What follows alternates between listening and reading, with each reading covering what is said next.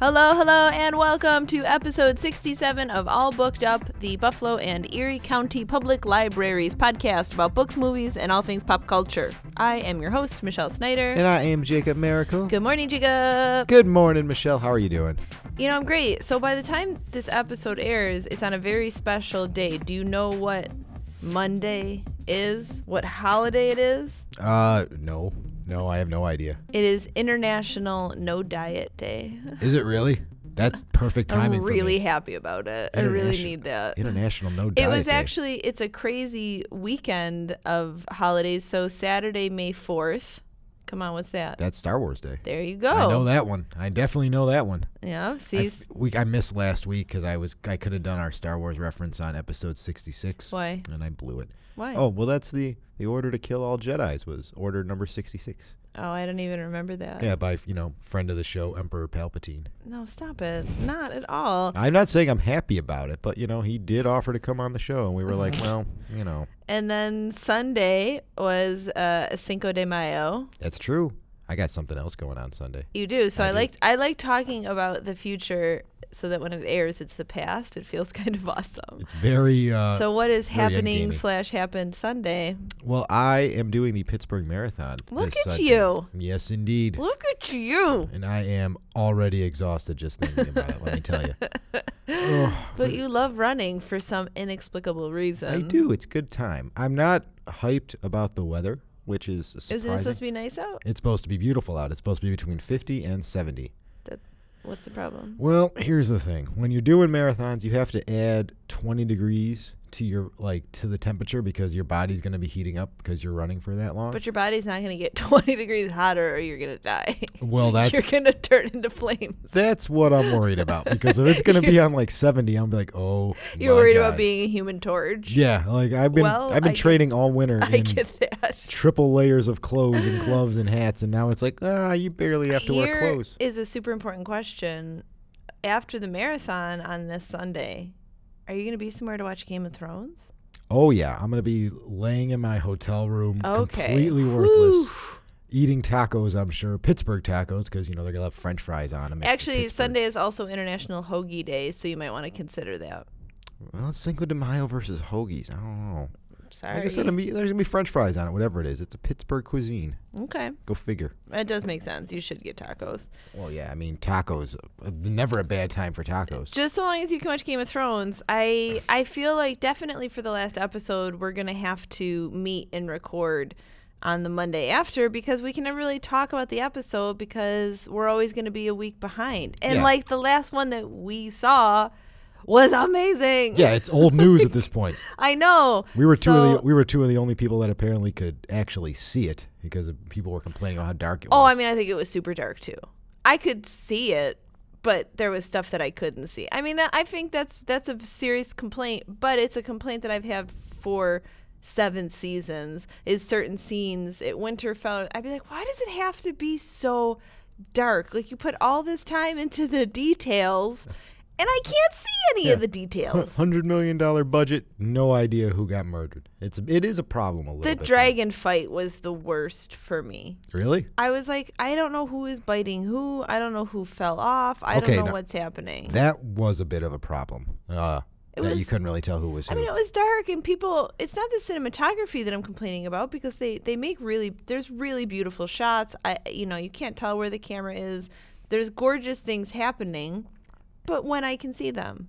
Yeah. And sometimes I just can't, so. Yeah, it was kind of hard to see the World War Z zombies running around, too. It was just they wave really, after wave. My dad said that they were very World War Z when they were, climbing up the walls of Winterfell. That was that's the best part about that movie. That was the best part about that episode, besides the fact that our boy Ghost made it out alive. Thank goodness. Because he's a good boy. My favorite was that 4-second scene between Tyrion and Sansa. Oh, where he's like, he kissed her hand, and it was beautiful. Speaking of her, who would have known that staying in a crypt with a thing that can raise the dead was a bad idea? Well, nobody saw it coming. So our girl Sansa, Sophie Turner, she got married.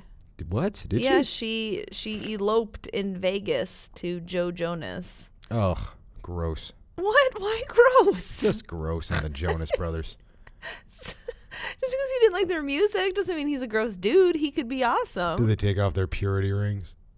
Well, I very specifically remember them getting just roasted by South Park on that whole purity ring thing, and then getting beat up by Mickey that's Mouse. some publicist that was like, do this, sell records to little girls. Parents will want to buy your records. They are then. charlatans, liars. Maybe, whatever. Maybe she's just getting ready because her movie's gonna bomb horribly. Wow, it looks good. No, it doesn't.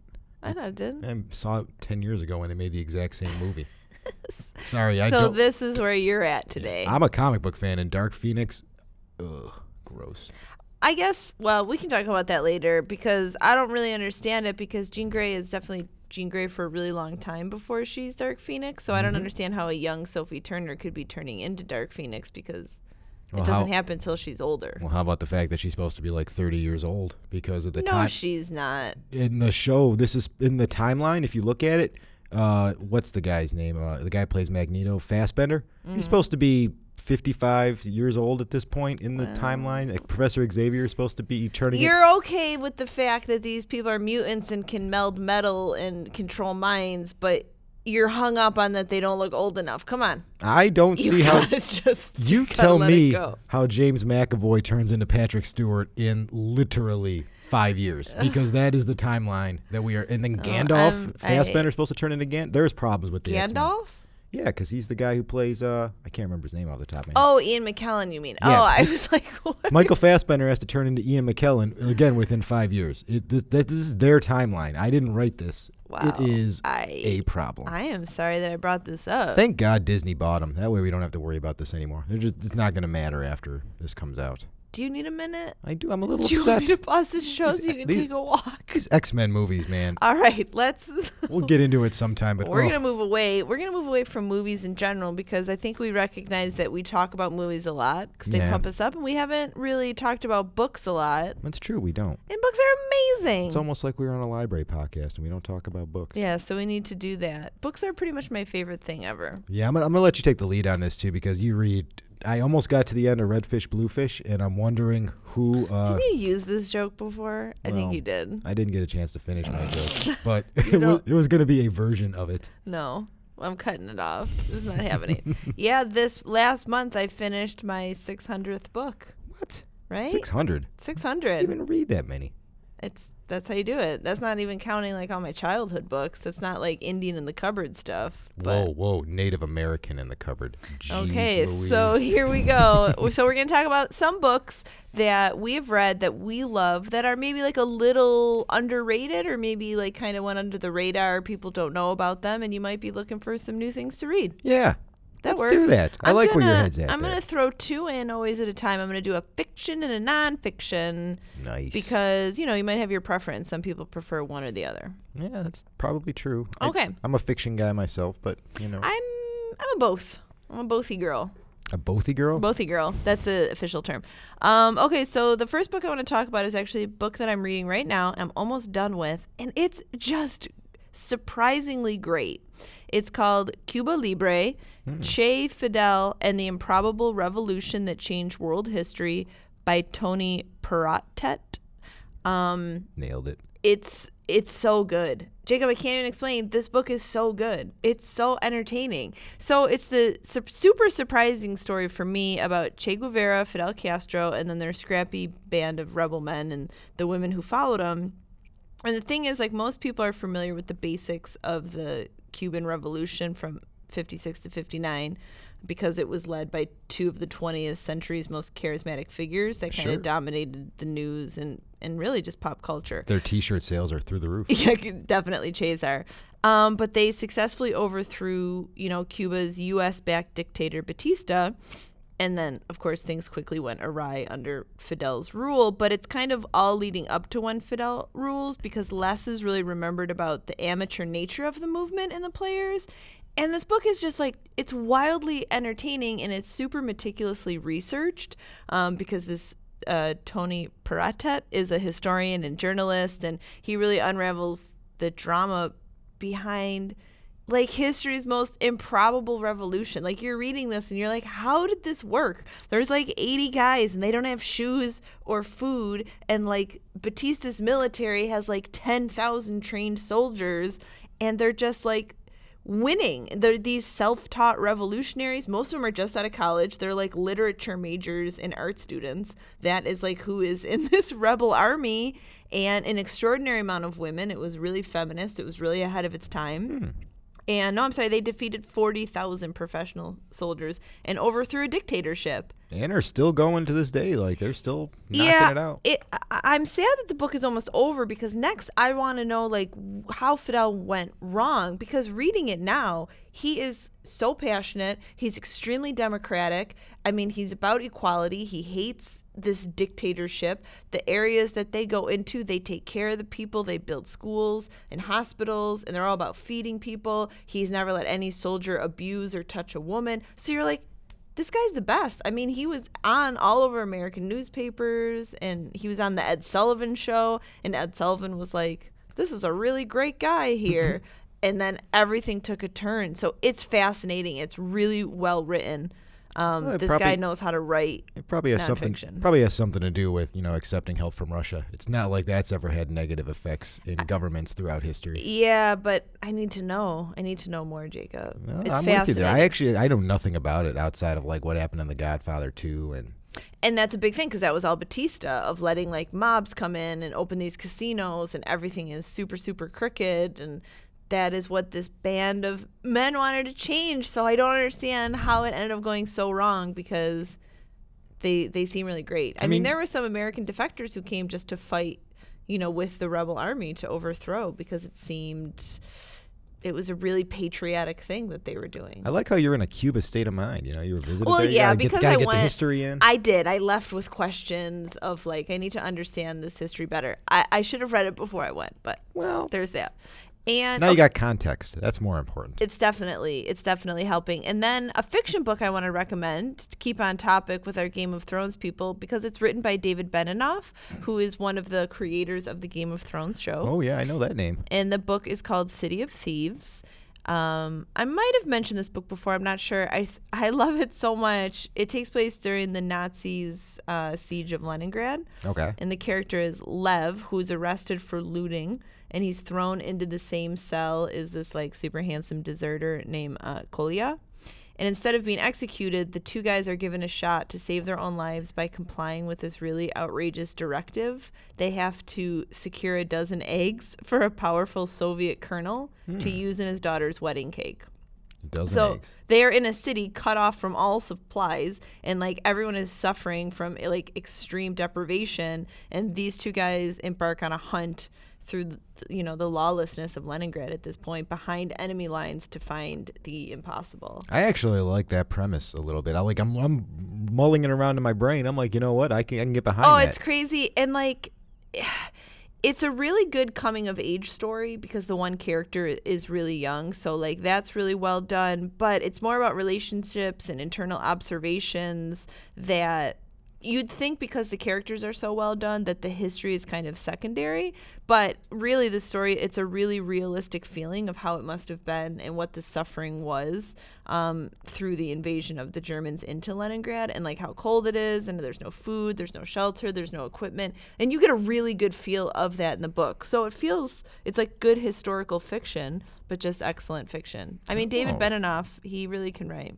Oh, well, yeah, I mean, that's showing now and in the future, because he's part of that new Star Wars trilogy that's going to be coming out in like 5 years, so that's going to be awesome. It's super. There's a little bit I wrote, because I just feel like he carried this into Game of Thrones, but like this little conversation between these two characters where the one's like, what's the good news? The guy's like, pardon? You said the bad news is we're going the wrong way.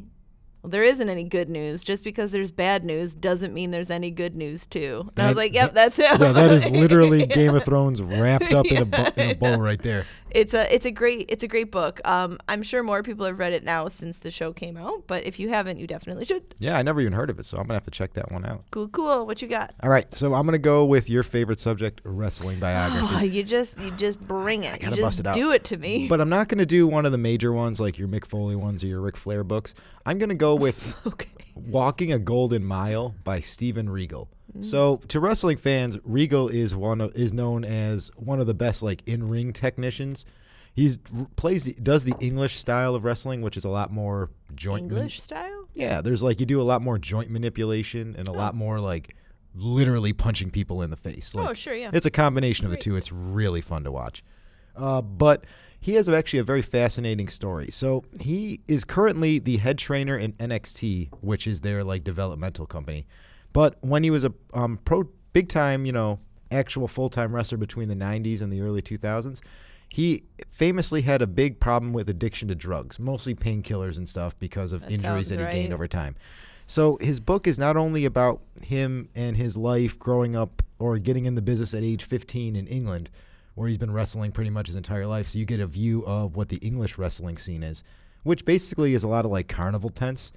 You're doing a lot of outdoor events. There's like 500 people in the crowd if you're lucky.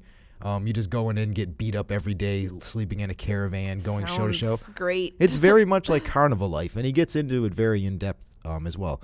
But a big chunk of the book, especially the second half, is him talking about how his addiction to painkillers eventually like took over his life, started affecting him professionally and personally, how he became withdrawn from his family, how he did get fired from WWE for a little bit because of the addiction until they helped him get some help and he get out of it. How even though he knew he was hurting his body, how the addiction still was, he couldn't stop doing it. He kept taking these pills. It was making him even more horrible physically. He was gaining weight. All injuries were mounting up.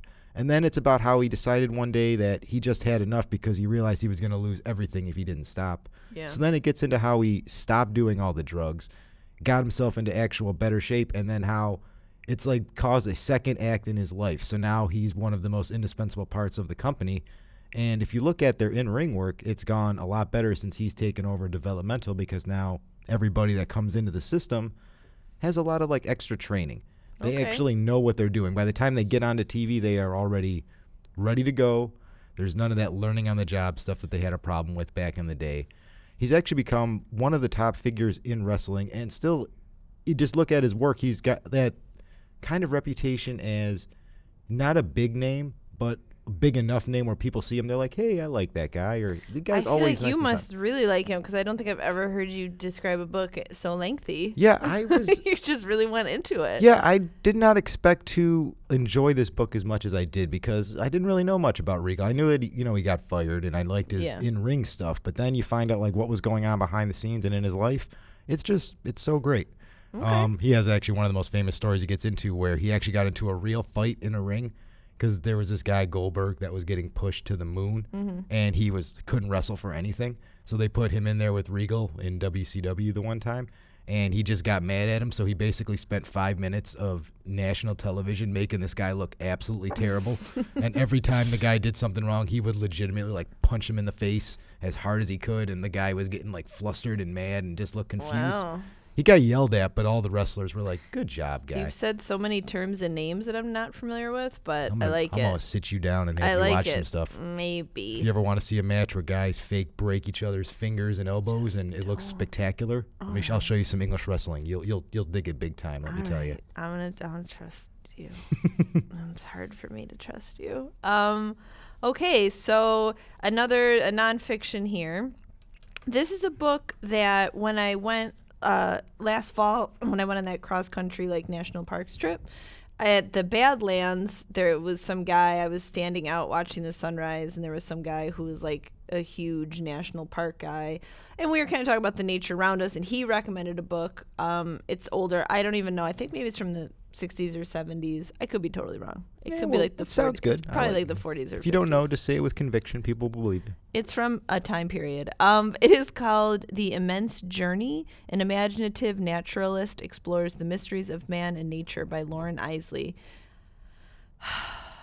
This book. Ooh, a sigh. Okay, so it has like an unusual blend of scientific knowledge and imaginative vision, because he's an anthropologist and naturalist, this Lauren Isley, and he's revealing life's endless mysteries in his own experiences. I don't know how to describe it, because some of the prose in this book, and I hate to say this sentence, but they feel almost life-changing, which is just the last thing that I expected from a book about nature essays. But it is seriously some of the most beautiful and evocative writing, yet seemingly effortless, that I have ever read. Like, I read the book. It's a short book, but I read it incredibly slowly because you had to like absorb every word. Like, you know, sometimes you read things and you're just kind of going along, but I would literally stop after every sentence and take like a beat to really absorb what he just said. He has such a way. So if you're into nature, if this summer you're out exploring and you kind of want something like that, it's just beautiful. Oh, it's a beautiful book. I had written down some passages from it, but I'm gonna ruin them. I don't have the voice for it, but they're really, really beautiful. And yeah, check it out. And let's see now, a fiction book. Fiction. I'm gonna go with it's a famous author, Kazuo Ishiguro. Of course. So he's won the Nobel Prize in Literature from probably from all of his work, but he's most famously known for The Remains of the Day. Hey, I know that one. Exactly. That's a weird Anthony Hopkins movie. So, yes. So the book that I love is called The Buried Giant, which I don't think did very well in general, but it's this post-Arthurian Britain. And so the wars that once raged between the Saxons and the Britons have finally ceased. And then there's this elderly British couple, Axel and Beatrice, and they set off to visit their son, who they haven't seen in years.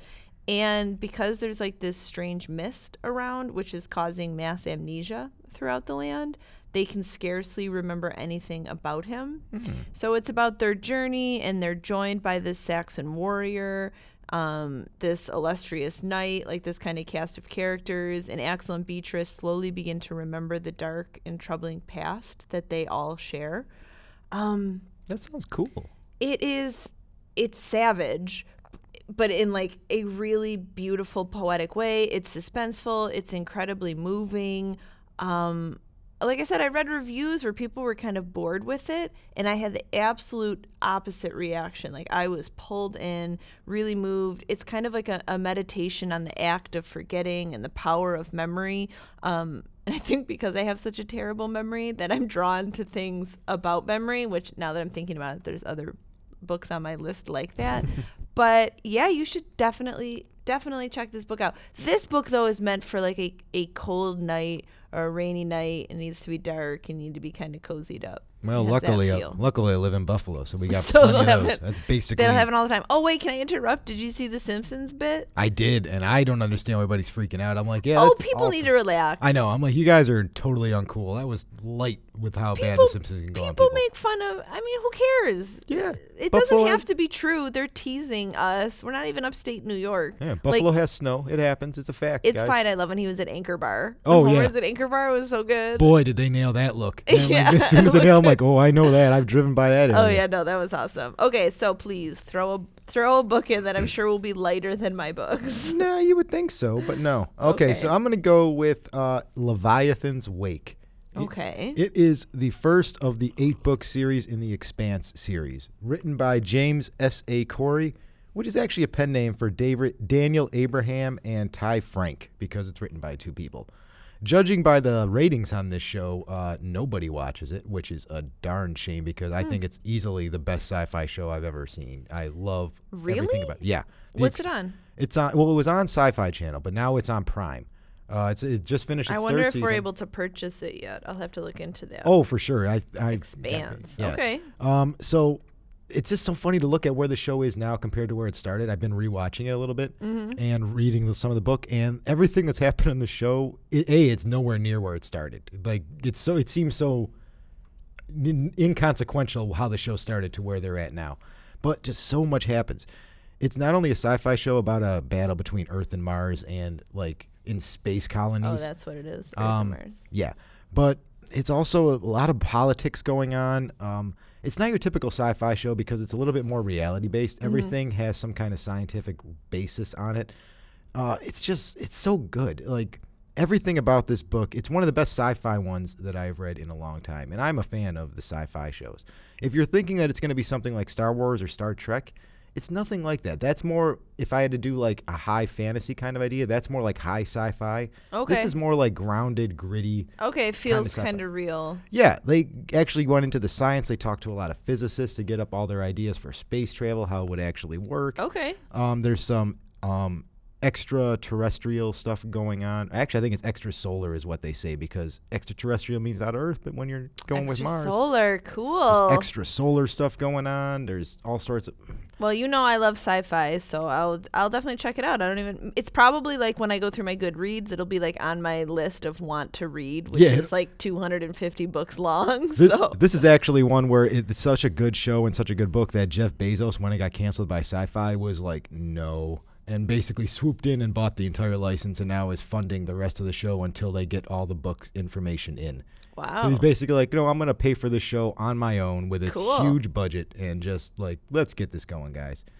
All right, it's cool. It's just so good. So good. Check out the book. I'm all over it. You did me good, Jacob. That's what I try to do. I try to do it for you. Okay, so another nonfiction. This is the book So You've Been Publicly Shamed by Jon Ronson. Oh, it's like my life story. But hey, Jon Ronson, that's a friend of the show. I was waiting. I was like, you can actually say it, because we have chatted through the Twitter sphere.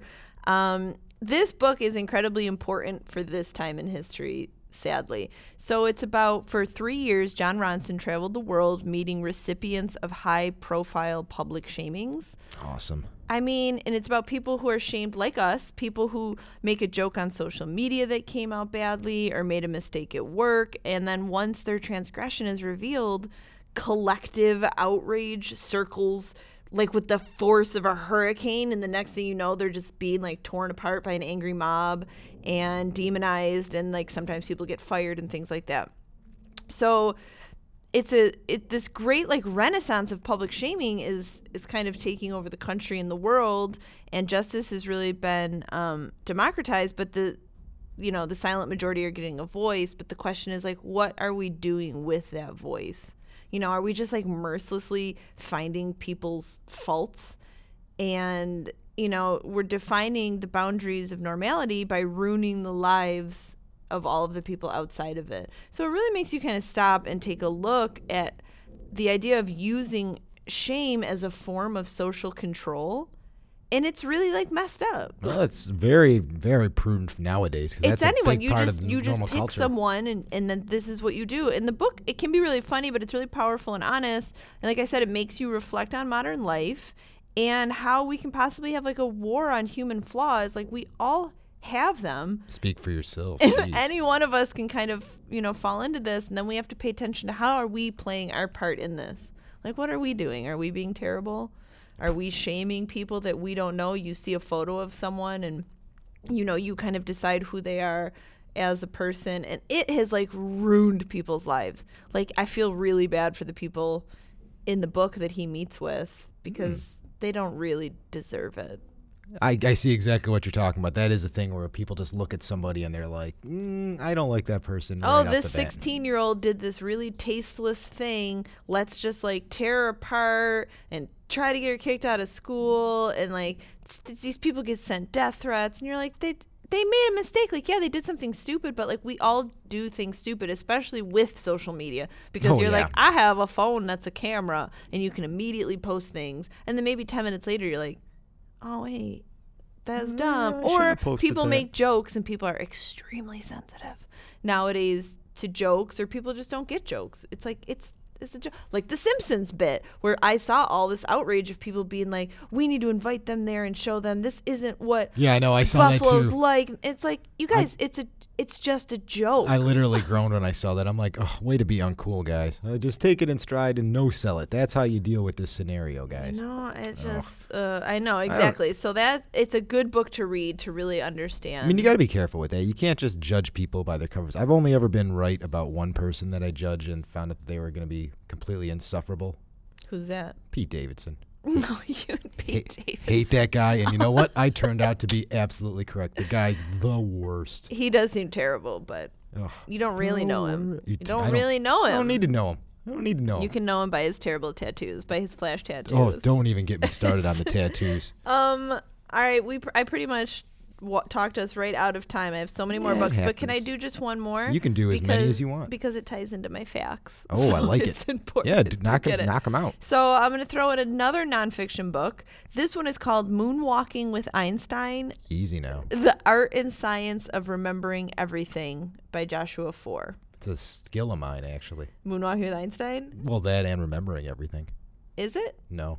Oh, okay. So it is about Joshua's year-long quest to improve his memory under the tutelage of top mental athletes. Top mental athletes. Yes. So he has like really cutting-edge research and this crazy cultural history of remembering that I just did not know that like this was happening. And then all of these tricks of the mentalist trade to kind of transform human memory. So he became really intrigued by the chance that he could, improve his memory. So he spent a year training to become one of these mental athletes and then compete in the United States Memory Championship. That's a thing. Wow. And it's crazy, Jacob. They'll take like 15 decks of cards and shuffle them together, and then they just flip them one at a time in front of you, and then stop, and then you have to tell them all of the cards that you just saw. Like, nope.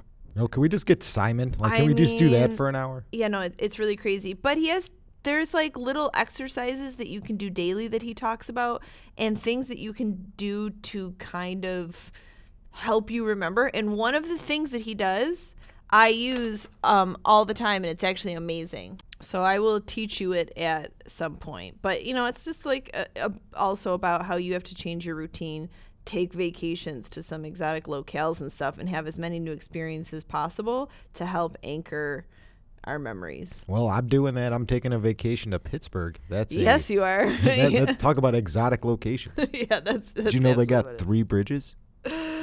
They do. I actually hate driving in Pittsburgh so much. It's the worst. All right, we are out of time. Why don't you plug us up? All right, so everything we talked about and all booked up is going to be available at all 37 branches of the Buffalo and Erie County Public Library, and we got a bookmobile that'll come to your location. So if we don't got something, just ask them. They'll bring it to you, drop it off, get it right to your doorstep. That's not entirely true, but we'll get it to you. That's not actually true, but you have to leave your house. Yeah, you do, but it's for the greater good. Maybe you find something else you like it.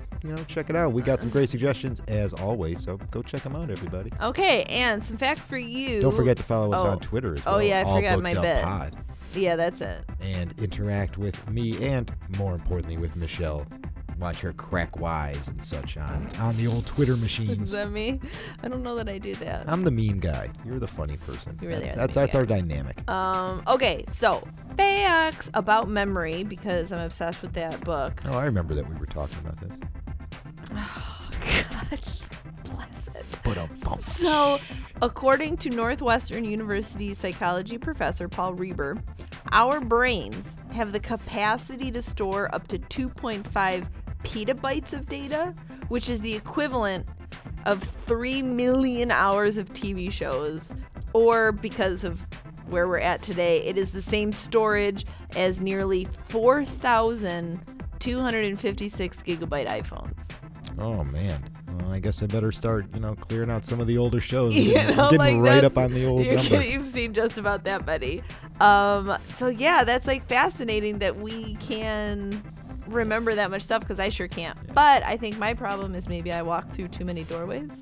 You think that's a problem? Well, entering or exiting through a doorway serves as an event boundary in the mind, which separates episodes of activity and files them away. Okay, so this is according to a psychologist and told to Live Science. So this guy studied difference between subjects moving objects between rooms versus subjects moving objects in the same room, and found that people were 2 to 3 times as likely to forget what they were supposed to do after walking through a doorway. That is absolutely correct, because I that always happens forget. To me all the time. I'll leave a room and like, why did I come in here? What the heck am I doing? Well, it's so serious that a follow-up study to that research found that when subjects were asked to remember something after imagining themselves passing through a doorway, they were less likely to recall the information presented. So you can't even think about a door, or you won't remember. Michelle, I just thought of the door. Yeah, look, it's gone. It's in my head now. I'm not going to be able to not think about going through doors. Well, maybe what you should do is close your eyes, because another study in the legal and criminal psychology found that when people closed their eyes, they were able to answer 23% more questions correctly about a movie they had just watched. So by closing your eyes, you remove outside distractions, and then your brain is able to really focus on the recollections. Sounds about right. You close your eyes, you can start replaying some scenes, start remembering some stuff about it. That one I absolutely buy. I wish I had known that in school. I would have closed my eyes for all tests. And Just write the answers on your eyelids. That's the best way. Oh, God. And the last one, which I'm really obsessed with lately, and I have been reading about and listening to podcasts about, but it is about false memory, about people that are so sure of memories that they have that have never happened. So it is actually a really common phenomenon, and it affects nearly everyone. So psychologists at the University of California, Irvine, tested subjects with normal and superior memories and found that both types of people are very easily tricked into false memories. So, like, for example, sometimes they would say words like, oh, pillow, duvet, nap, and then people would be 100% sure that they heard the word sleep, even though, they didn't. And that 73%, of the 239 convictions that were overturned through DNA testing since the 1990s were originally convicted due to eyewitness testimony. Yeah, it's eyewitness testimony is the worst. It's the old Simpsons purple monkey dishwasher idea. That's like you think something happened, and then by the time it gets back to you, it's completely different. It really didn't. There is so much to study on that. So you guys, maybe we'll do an episode on that at one point, but grab some books about it. It's crazy. False memory, except real memory is that you love the show and that you're going to listen next week as well. You got to, people. This is your home. We're here for you every week. All right. Thanks so much for listening. We'll catch you next time. Bye.